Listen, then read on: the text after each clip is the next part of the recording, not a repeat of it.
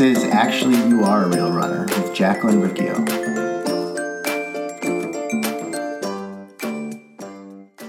Today I chat with metabolic reset expert Kim Schaper. This episode is amazing. We cover some pretty heavy topics, but in a very accessible way. Kim has been through it all: depression, anxiety, over-medicated, anorexia, binge eating, healing her hormones throughout all these periods of life. What I love about her is she is an open book and will teach you anything you need to move forward with fitness, with food, or with the shit we say to ourselves in our head. Life is really hard, and I think that we think that we'll get to a point where everything is perfect, and sometimes we think that we can do it on our own.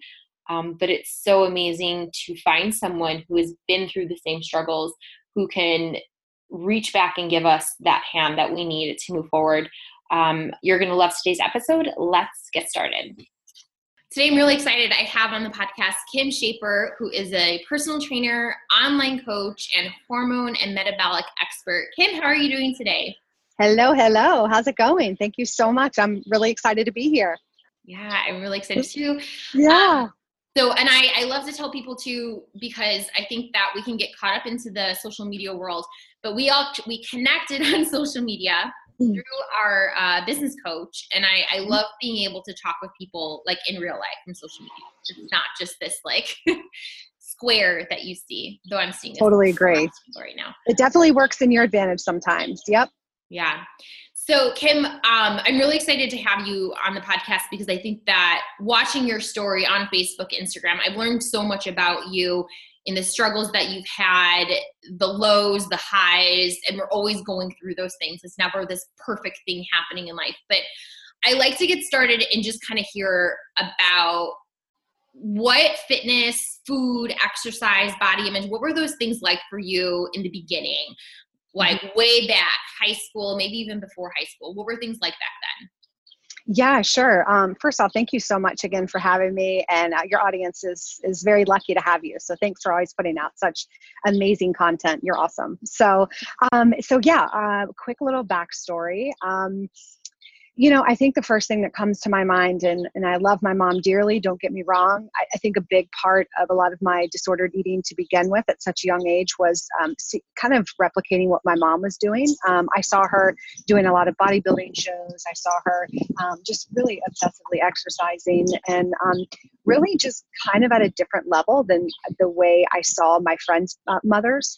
I remember she would eat like just baby food for her shows and just random stuff like that. So it never really came to front and center until I got a little bit older. Did I realize some of those behaviors became triggersome for me? No, I'm not trying to blame shift, but just kind of calling it for what it is based on my environmental standpoint. So I think from a younger age, I've always seen my mother exercise a ton. And so she would at times like say, hey, I'll pay you $20 if you go with me to the track, or I'll pay you this if you do this. And no fault of her own. She was doing the best she knew how based on the way she was raised. She had a very traumatic childhood. So that was her coping mechanism.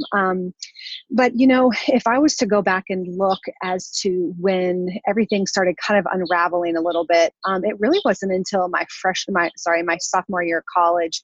Throughout high school, always super active. I ran cross country and track. I played soccer and tennis, and I was really happy. Like things were good. I never really had issues with my weight. I love to eat, and yet I love to be active. And it was never really like, okay, let me deprive myself here or do this. I'll tell you, I think a big reason why I got into the training industry was clearly because I did not want to replicate what had happened to me. So little story, I went to run cross country and track at a small liberal arts school called Brevard College my freshman year, and it was fine. Everything was good. However, I ended up gaining about 15 pounds when I quit track, came home, and I'm like, gosh, you know what? Okay, I don't like this. And, I hate using numbers, but it's like, okay, everyone talks about the freshman 15. And so my mom said, hey, I'm going to start with this trainer. Why don't you come with me? So it's like, all right. So I started with this trainer, first time ever really lifting weights. I actually really enjoyed it. And, my body changed pretty quickly because I had never really done it before. The trainer at the time Uh, I think he did the best he knew how, but just a guy, just real caught up in the bodybuilding industry, very restrictive type mindset. So it never really occurred to me that my binging was a result of restriction. So again, I had never really dealt with that throughout my high school years and first year of college. So he put me on a really restrictive diet consisting of 5 foods. And so, I went with that. And again, I saw really quick results because I'd never done that before. So I ended up working with him through the summer until my sophomore year of college. And before I went back to college, I would, on the weekends, I would be very hungry. And so I would binge on pizza or tons of pasta or what have you. And again, not really understanding the physiological aftermath of restriction. So I just went with it. And then I would go into the gym and he'd say, you gain weight, you look swollen, you ate too much. And so then it was back to, okay, well, I got to go back to this 5-food diet. And so I got a ton of praise around that time. People are like, oh my gosh, Kim, you look amazing. How did you get so fit? What are you doing? And so I really took that and shoved that in my back pocket and kept those with me as I went back to college. So I went to a new school. I went to University of Alabama. So a big change from 700 students to about 35,000 students. And so I did the sorority thing and whatnot, and that was a lot of pressure as well. And for me, a big part of my relationship with food was in correlation to the relationships I was in. So the majority of the time I was in and out of very abusive relationships, whether they be physical, mental, emotional, what have you. And the guy at the time I was dating was just a narcissist and very controlling and loved to put me down. So I really took that diet that bodybuilder had given me to the extreme. So I ended up losing a ton of weight. I got down to about 75 pounds, which for my size, I'm 5'4", was very low for me because I tend to hold quite a bit of muscle. So my parents pulled me out of school and they're like, we're putting you in treatment. So I went to treatment. The problem with the treatment centers is once you regain the weight, it comes on pretty quickly once you start eating. So for me, once I regained the weight, they're like, okay, you're fine. We'll pull you out of the treatment center. So it was very hard because I really didn't develop any sort of skills. It was more or less, okay, put the weight on you. Insurance is like, hey, you're healthy now. Peace out. This numbers thing. Yeah. Like, okay, cool. So you lost this weight, getting the external validation from people. Look, she's thin. Treatment center. Oh, look, she put on weight. She's fine. Everything's great. But no one knowing like what's going on in her head. What's the relationship with food? Mm-hmm, absolutely. Yep. And the treatment center I was in at the time is in Atlanta, and they're pretty quick to put me on medication as well. So I was a bit over medicated. And then again, I had not really developed any sort of coping mechanism. So I got out of treatment. Sure, I was at a normal weight, but my headspace was still in the same spot. So I ended up doing the exact opposite. And it's very interesting what happens with the body and brain when you starve it for as long as I did. I ended up going to the other extreme. So I gained quite a bit of weight, got to about 185 within a year. And I hate using numbers in here, but I think it's just kind of an important so people understand. My normal weight's always around 130, 135. So for me, that was a big jump to the opposite end of the spectrum, especially in such a short period of time. So it was very interesting how the mind worked because anytime I felt hunger, I thought I was anorexic again. So I'm like, oh my gosh, I got to eat. And even though I had just finished a whole meal, and even though I was much heavier than I had ever been in my entire life, it was still that fear of feeling hunger. I thought, oh my God, I'm back to where I was. And so it was just really interesting how the brain works in that regard. And it just kind of goes to show that psychologically, I still was not in a good place.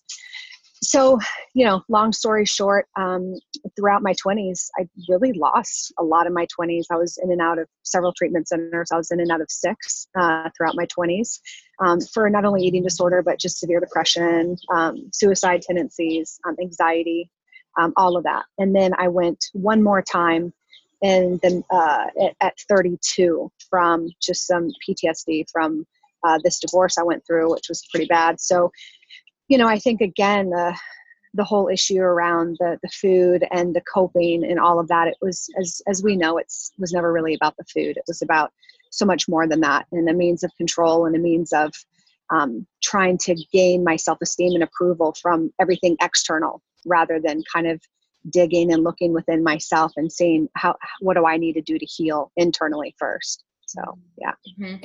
So when you're going to treatment facilities, they're giving you like a meal plan or telling you how many calories to meet to like put that weight back on. So how did you make this mindset shift if you figured out that that's what you needed to do to work on yourself and you weren't getting that there? Or did you go to a treatment center that gave you that? What changed that? Yeah, sure. Such a great question. I think if I go back and think, I'm 40 now. If I go back and think throughout the course of my 20s and early part of my 30s, there was a long period of time where I really didn't want to get better. I needed the treatment because I just had such high anxiety, especially in just everyday life. And even when I got out of treatment centers, I would be there for 6 months to a year. So for me, the everyday life became very anxiety provoking. So I would say there's two main catalysts in my 20s that kind of was a pivotal moment for me. One being I went to this treatment center called Menninger's, and they're very well known for just how the brain works. A lot about, they didn't focus so much on the eating piece, which was good for me for a change because it was so much more than just the eating. So we really dove into the depression and the anxiety. And at that time, I got on a medication that worked really, really well for me. So that helped me a ton. But I still was caught up in, okay, externally, I have to be perfect. And so I dove into fitness shows, and I still was dieting, and I was still doing all the things that essentially wasn't really healing me. It was like I wanted my cake and eat it too. So even though psychologically I might have been functioning at a decent level because of the medication I was on, it didn't dismiss the fact that I was still engaging in self-destructive behaviors. So, I would say it wasn't until I went to my final treatment center in the early part of my 30s where I'm like, you know what? Like, enough is enough. I cannot do this anymore. Like, I was exhausted. One other thing too is at 32, I got married at 29 with my first husband, and at 32, we divorced, and he ended up living a double life. I knew nothing about it, and I think he was going to murder me, and it was a whole crazy story. So anyways, with that, I definitely had some like PTSD stuff with that. And I just crashed and burned. I don't know if you talk much about hormones or adrenals or cortisol and so forth, but throughout my 20s, yes, it was all about the eating and whatnot. But I feel like once I got into my 30s and I was going through this divorce, I dove really heavy into triathlon training because exercise and fitness was my coping mechanism. So during that time, I dove into the triathlons, and I wasn't eating, and I was drinking copious amounts of caffeine. And then a year later, I just crashed and burned big time. I couldn't get out of bed. I was sleeping all the time. My body was just done. And so I'm like, okay, I have to go to a treatment center and just heal myself. I've got to. So I went to a place, unfortunately, they're still not around, but it was called Brookhaven in Tennessee. It's all women's facility. I was there for 3 months, and it changed my life. It really healed me from the inside out. And the food was a small component, but it was about just working through a lot of my trauma and emotional stuff. And they weren't big medication pushers, which was nice. So I think from that moment on, it's been a slow progression. And to be quite honest, it's been doing a lot of the stuff that I haven't wanted to do or anything I've really done in the past. So the treatment centers were nice, but when you get out, that's when the real work happens. So for a year straight, I went to therapy twice a week, every week, even when I didn't want to go. I put in the work, and I still put in the work, and I still try every day. And I don't think it ever fully goes away. There are times I still struggle with depression, especially around the wintertime. There's times where I get really down, or where I'm like, I'm not feeling my body right now. I wish I could look a little bit better, or whatever it may be. Those thoughts are still there. They don't ever fully go away, but it's a matter of how I choose to work with them and how I choose to give myself compassion around that, and not putting so much emphasis on, okay, how perfect do I look versus, okay, what am I doing? How am I showing up? How am I supporting others? How am I taking care of myself in a more like holistic, organic, healthy way? Mm-hmm. Yeah, I think that's huge. And it's so helpful to hear that, like the pressure to feel perfect, because I think all women can relate to that pressure to look perfect, to get everything done, to be that A+++ student. all the time. And then what happens? We crash and burn. And so, and I love how you said that, like, those thoughts can come up still. Like, it's so, I think that too, that's helpful to hear, that you're not broken if those thoughts come up, but you have the tools. Can you tell us a little bit more about that? So I know you talked about like practicing compassion. I think sometimes it's helpful to hear, like, what are the sentences, like what's the inner chatter that's going on to get your, like, to dig yourself out of that. Those things that happen. Sure. Such a great question. So one thing that helped me immensely was DBT, which is dialectical behavioral therapy.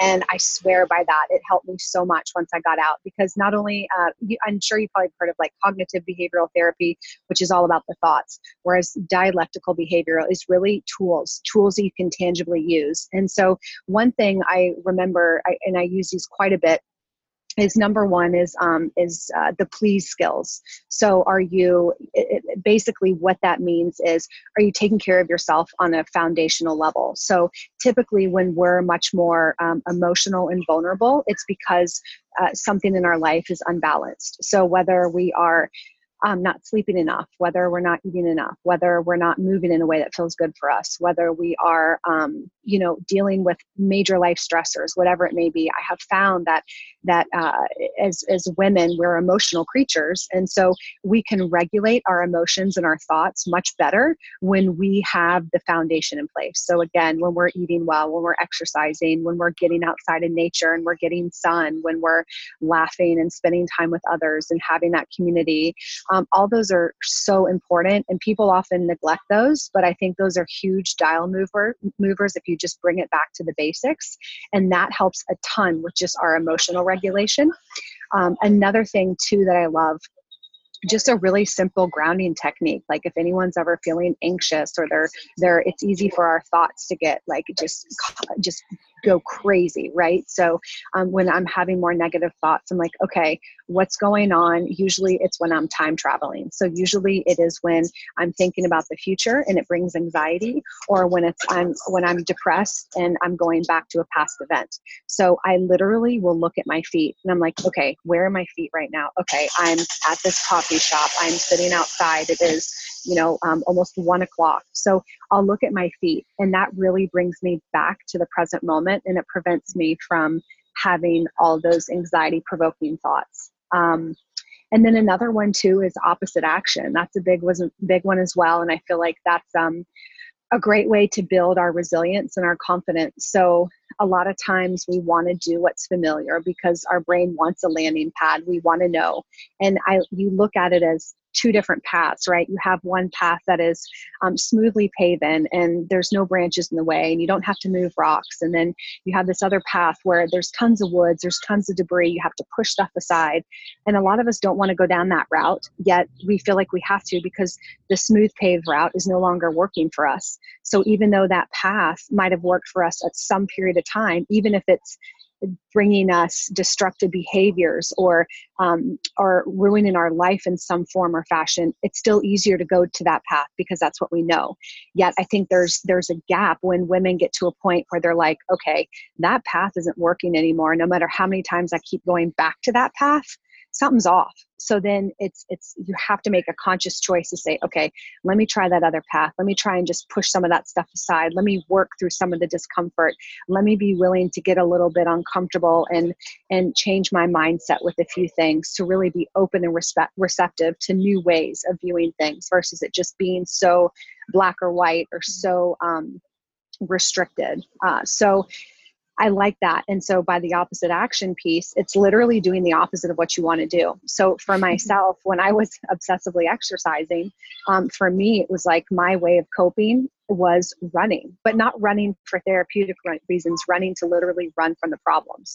And so I would force myself to, when I felt those moments coming on, that instead of literally running from my problems, I would go and I would have a conversation with my partner, or I would deal with something that's uncomfortable rather than going down that other route. And what people find is over time, the path that feels so arduous and you have to move everything around, it slowly gets easier. And then the less you want to go down that other route that felt so uncomfortable to begin with, if that makes sense. Yeah, that's such a good visual with the branches and the things and the smooth path, and just kind of thinking of like the neural pathways in our brain, like that, like makes it so real. And I just think about too, like the muscle you gain from doing those hard things, from moving the branches, like the strength that you gain in doing that. If I can say one more thing too, Yeah. one thing that I found that works really well for my clients, and I know it might sound silly, but we get so stuck in our thought patterns. So it's a matter, we just got to break it up. So we got to change our brain pathways. And so one thing I'll have my clients do, if they're right-handed, I'll have them write with their left hand at some point. Or if they're used to taking a certain route home, I'll have them take another route home, or doing something that's out of the ordinary, that's outside of the box to force them to kind of snap out of their obsessive thinking. Yes, that's huge. Mm-hmm. I do that sometimes. Like I'll just drive a different way. Let me just see something else about the city to get out of this negative thought circle that's happening. I love that. So I want to talk a little bit about, so you said that there was a big fluctuation in your weight. You were from 75 pounds up to 185 and then to your normal weight. I have a lot of clients that are kind of in that bigger body right now and they feel uncomfortable. They hear other people saying things to them, whether it's their mom, their mother-in-law, or sometimes they'll look at a picture of themselves and think, oh my gosh, everyone must be saying these things about my body. Had you dealt with any of that? Do you have tips on what to do with that? Those other people saying things about your body, or you saying things about your body when it feels uncomfortable and bigger? Sure. So when you say other people saying stuff about their bodies, are you referring to people saying, okay, you need to lose weight or you need to do this or that? Okay. Yeah. So, you know, it's a tough one because I think my mom will always be a bit of a trigger for me. And so I still find that it might come up in her mind, yet does she say it? I don't know. So I have to just kind of watch my language around her. And when I'm in a vulnerable place, I choose not to be around her. So I think with your clients, when they know there's certain people in their life that are triggersome to them, instead of dipping their hand in the fire when they're already feeling vulnerable, they have to really set solid boundaries with those people, even if they're family members, just so they don't get triggered. I think that's important because we can't always change the person, but we can change how we choose to show up and how we choose to act around those people. So again, definitely when your clients are feeling super vulnerable or uncomfortable, you just got to set those boundaries for sure. I also think too, like I go back to the time traveling piece because it's easy to focus solely on the goal at hand versus focusing on the journey. And I know that's so cliche, but so many times we fixate on that end goal. Like, okay, when I lose 20 pounds, only if I get to this size, only when I can finish this race, versus experiencing the journey and learning to be the person that has that identity. So many times we base our goals from the outcome in. So instead of it being, okay, focusing only on the outcome, which is again, weight loss or finishing a race or doing that, you got to first focus on the internal in. So how do you show up in that identity? Well, okay, if you are someone that wants to run a race, instead of saying, well, I want to be a runner, you start saying, I am a runner, and you start acting as if you're a runner, right? So you know, a writer didn't become a writer by not doing anything. The writer became a writer by writing every day and doing the grunt work. So I think that goes back to someone that's wanting to change some behaviors and get to a better spot. It's really about the internal. And again, I know it's so cliche, but you have to start with the identity piece. And I think it's tapping into, okay, what is it like morals and values wise? What does that person believe in? What do they feel brings them joy? What makes them feel unique and special aside from just trying to achieve a goal? Because you think about it, people that are solely focused on goal setting, what happens after the goal? They're like, okay, well now what? I got to do another one, right? Yeah. So they base their identity and their purpose off achieving that goal versus just kind of putting one foot in front of the other. One thing that really helped me a ton when I was not feeling fully comfortable in my body is I would literally just find ways to hone into my senses. So I would light incense, or I would put aromatherapy on, or oils, or I would do some really self-compassionate things for myself. I would get massages. I would do yoga. I would find other ways to self-soothe myself and feel just kind of more in tune with my body. And honestly, there's not like, it's not always going to be, yay, I love my body, everything's perfect. You know, it's a constant work in progress. And sometimes you feel it and sometimes you don't, especially, you know, if there's other priorities going on and you know, trying to, you know, feel fit isn't one of them, or, you know, there's other things that come up. So I think the biggest piece is, going back to your question, is setting solid boundaries around the people that trigger you and giving yourself that grace and trying to be present in the moment and find your identity, something other than it just being about your goal. That's huge. And I think that, right, like what you said, if once you finish the goal, then there's a new goal, then there's a new goal. But this, like, but who am I? I keep going back to this quote by Janine Roth, and she talks about like who you are on the journey is who you will be when you arrive. And yes. Yep. If you're a shitty person on the journey, you're either not going to arrive, you're never actually going to arrive, or you're going to be crappy when you arrive and not enjoy it. You won't even enjoy it. For sure. So there's a quote I will never forget by Tony Robbins. And he said, I have Academy Award winners. I have multi-billionaires come in and they are still sad. They're not happy. And I'm like, why aren't you happy? And they said, well, I thought once I achieved X, Y, or Z, then I would be happy. And he goes, well, obviously that didn't work for you, right? And they said, no. And he said, one thing, if I could tell anybody, it would be, you have to stop along your milestones and look at the horizon. You have to look around and see what all you've accomplished rather than solely putting your head down and trying to focus on this end outcome. You have to embrace and relish in the achievements you've made, or the small outcomes that have come to fruition, that really looking at those things and relishing in those for a minute before moving on, because life will pass you by. And you're right. If you're a crappy person, when you're in the midst of it, you're going to be when you arrive. So, or if you do, like you said. Mm-hmm. So I think that's really important for people to stop, become present, and look at all the accomplishments they've made. And that might even be just writing them down, just journaling it out so they can go back and they can look at that. Because it's easy when we're with ourselves every day, we forget the amount of progress we've made. Yeah, that's huge. You are enough as you are now, and you can keep working towards more. Because I think that people were afraid, like, no, if I'm just satisfied with what I have now, I'll never keep going. Mm-mm. No. No, you can have, it doesn't have to be one or the other. You can be content with where you're at and still want to achieve more things. But I think when we solely focus our identity and our worth on a goal or an outcome, that's doing ourselves a complete disservice. Versus, yes, we have that goal or outcome, yet we're in the moment. We're allowing ourselves to relish in the moment, embrace what we have, and appreciate what we've accomplished. Mm-hmm. That's huge. Mm-hmm. So I want to talk a little bit more about hormones. That is not my specialty, and I know that fluctuations in food, in our thoughts, as we age, in the exercise we're doing, the amounts, the types, all of those things can really have effects on our body. Tell us a little bit more about the work you do with that. Yeah. So sorry, there's a huge truck going by. So that's a biggie too. I can tell you, as now that I'm 40, I have had repercussions because of my disordered eating pattern. So because I had put my body through the ringer for so long,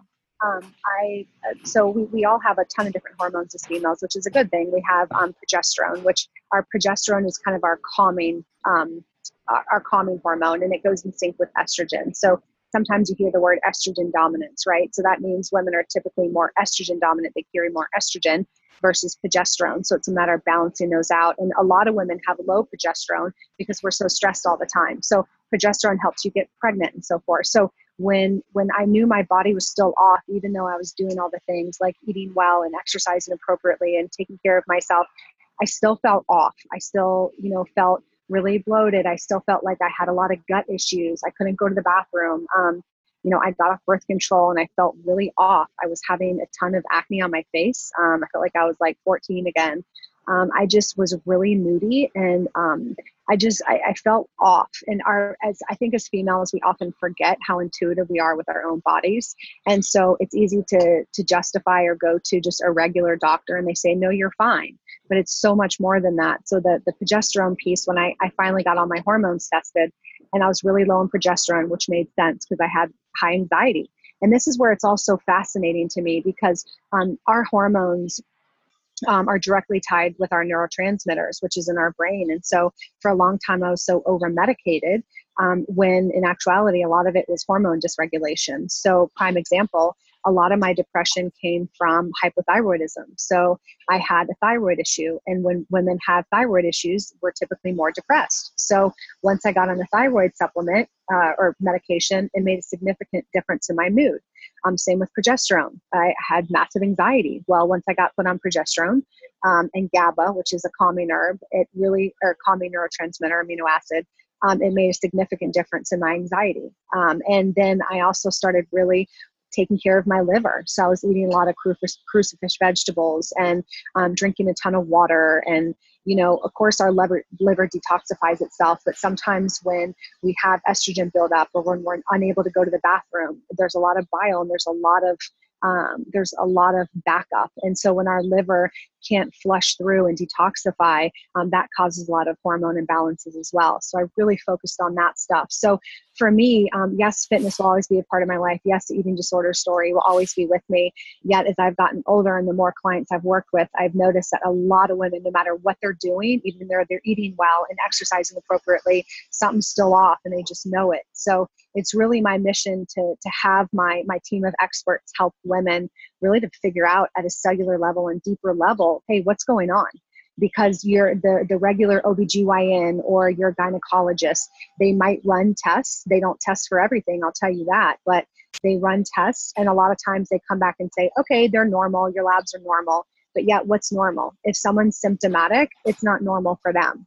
So a lot of times these regular doctors, the conventional doctors, their standards for blood work are just suboptimal. They essentially, if you think about it, they just want to keep you alive. Whereas because they're concerned about heart issues and stuff like that. Whereas more functional medicine based, more naturopathic medicine is more about, okay, how can we optimize you? How can we make you feel your best? Mm-hmm. Prime example, vitamin D. Vitamin D in the conventional Western medicine is anything under 50 is okay. Whereas in functional medicine, you want to be above 70 for vitamin D. So again, it's either just somewhat suboptimal or optimal. So that's a huge piece of what I'm doing right now, because I absolutely feel like as we get older, when coming off birth control is a huge thing right now that can really throw off women's hormones.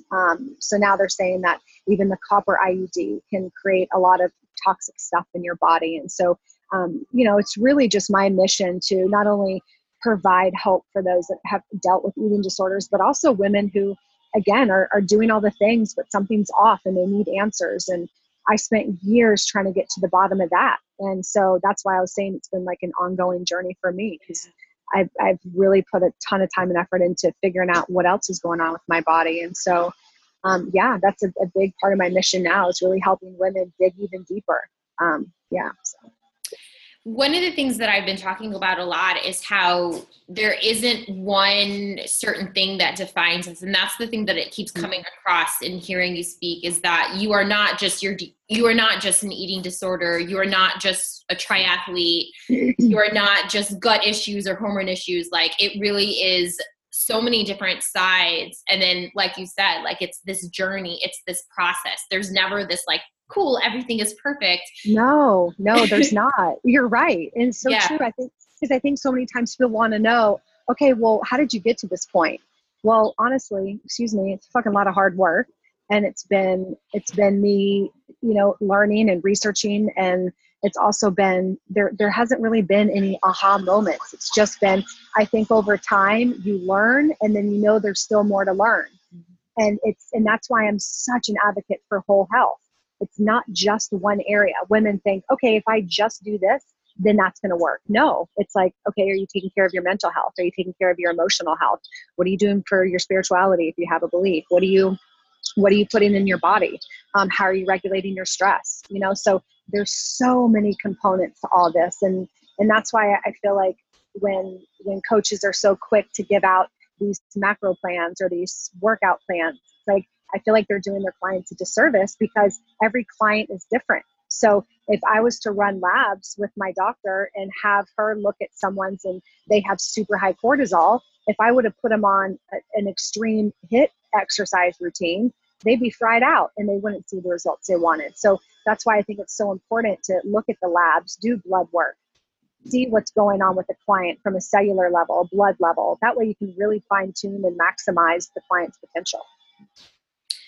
That's so key what you said, because macros are huge right now, and getting a macro coach, and it can be helpful, but not in the long term, because there's so many pieces, and it's not really actually just about the food and the calories. No. But see, and if you think about it too, it's easy for people to focus on that when they're deflecting from something else. So I've honestly had a lot of women in my time of training.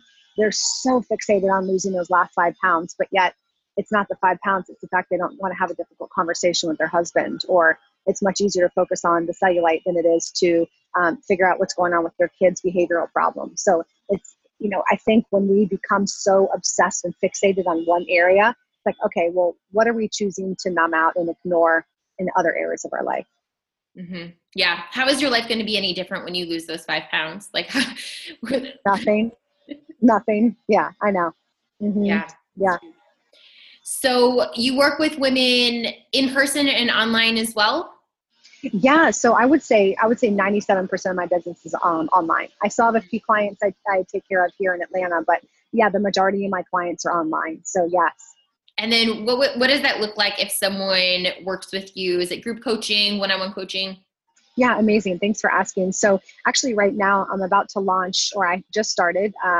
It's my program's open for my 4-week hormone reset program, which I'm super passionate about. It starts Monday, May 13th. And so what it essentially entails is 4 masterclasses. I'm doing a deep dive into ways to detoxify your mind from obsessive thinking and so forth. I talk a ton about nutrition and gut health, hormones, and then I also have about 6 to 7 different experts coming in and talking about issues around the birth control pill, and I'll be covering a ton about gut health with an expert, the physiological response to stress within the body, and so I'm really, really pumped about that, because I think it's going to really tackle so many things on such a deeper level that not a lot of people are willing to talk about. So that's really exciting. So that starts on Monday. And then I also do one-on-one coaching as well. So I make sure that when I work with the women, that they also either they have labs already done, or they work with my doctor to get their labs drawn. So that way I can really customize their nutrition and their fitness and what they need exercise. Otherwise, it's kind of a waste, because I like to see what's going on from a hormonal perspective, and as well as like if they have mineral deficiencies and so forth. So that's a biggie too. So yeah, I would say one-on-one, and then the 4-week hormone reset program is really going to be a big one. That's from a cost-effective standpoint, that's the way to go for that one. That's awesome.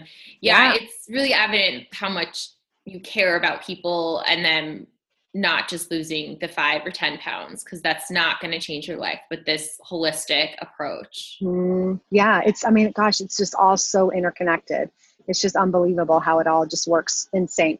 And we know it. Like, I don't think I posted about this the other day. It's like, I think women don't realize how good they're actually supposed to feel. Until they feel good, they're like, whoa, that's how I'm supposed to feel. I'm not supposed to feel run down and exhausted and overwhelmed and bloated and gross. Like we're supposed to feel a certain way. And I think women forget that. I really do. So it's really my mission to optimize these women in a way where what I've done and share all my tools and implementations over the last 20 years and be able to provide it for them in a shorter period of time, and really have my team of experts help them as well, which is really important for me too. That's awesome. I love that. Okay. So if people want to connect with you, where can they find you? Where are you most active? Yeah, I would say probably Instagram is my biggest. So it's kim.shaper, SCHAPER. And then they can also find me on Facebook as well, Kim Shaper. And then I have a website, www.kimshaper.com. And yeah, those are the 3 places they could definitely find me. Awesome. Great. Yeah. Kim, I really appreciate you being on the podcast today. It was just so amazing to hear your story, all of the struggles.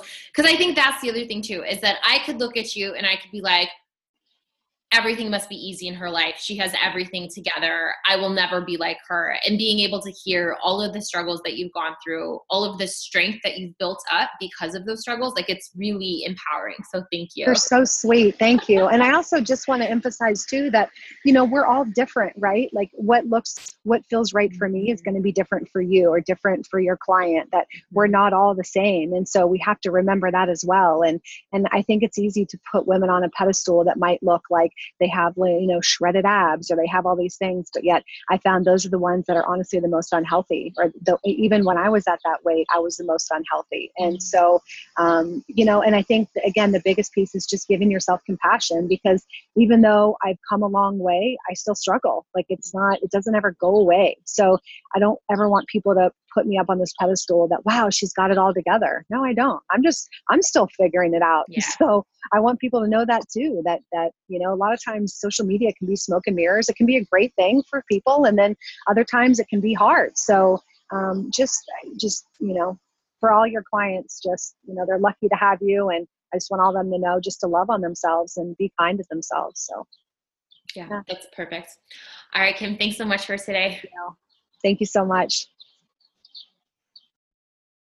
I get asked this a lot. Cool, Jacqueline, imperfect eating, but what does that look like? Like, how do you eat and know how much to eat? Or what foods are you supposed to eat when you're imperfect eating? Like, should I just be counting my macros? Would that be easier? Like, how do you have pizza in the house? And so what I did, I put 20 super easy and quick meals together into this recipe book for you. These are meals that I've been eating for the last 3 years. I have not gotten sick of them because I always switch things up. I make it exciting. I make it enjoyable. And I plan my week out in a way where I'm experiencing food. And guess what? I'm also allowed to order pizza. I'm also allowed to travel, and I'm also allowed to go to different restaurants. This way of eating has changed my life. We used to spend so much money. We were ordering Grubhub like every night. A lot of the times we just didn't even know what to eat. Like we didn't know what to eat for dinner. So it was easier to order burritos. It was easier to just order pizza every night. We didn't know what to make. And so once I stopped doing Whole30 and I was like, cool, we're going to eat our dinners together, I'm going to figure out what this looks like. I came up with these really easy meals, put them all together. They're things that I enjoy eating, things that my husband enjoys eating, and there's satisfaction in there. Like, it's not like, okay, cool, I'm just eating kale and chicken. Like, there are fun ingredients, but also it's easy. Like, you can get these ingredients at your local grocery store. We used to travel around to like Whole Foods, Trader Joe's, and Jewel to get specific ingredients. And now it's like, no, all of these things are available at one grocery store. You won't have to spend all that time and money traveling around. You won't have to spend all of that time on Pinterest. You'll get your ideas from here, customize it according to your life. And also with this menu, with this recipe book, it's not just a book. I threw in some videos explaining step by step how I go about things, how I simplify it, so that I have the time and energy to spend on things that are more important than food. Healthy habits should add health, not stress.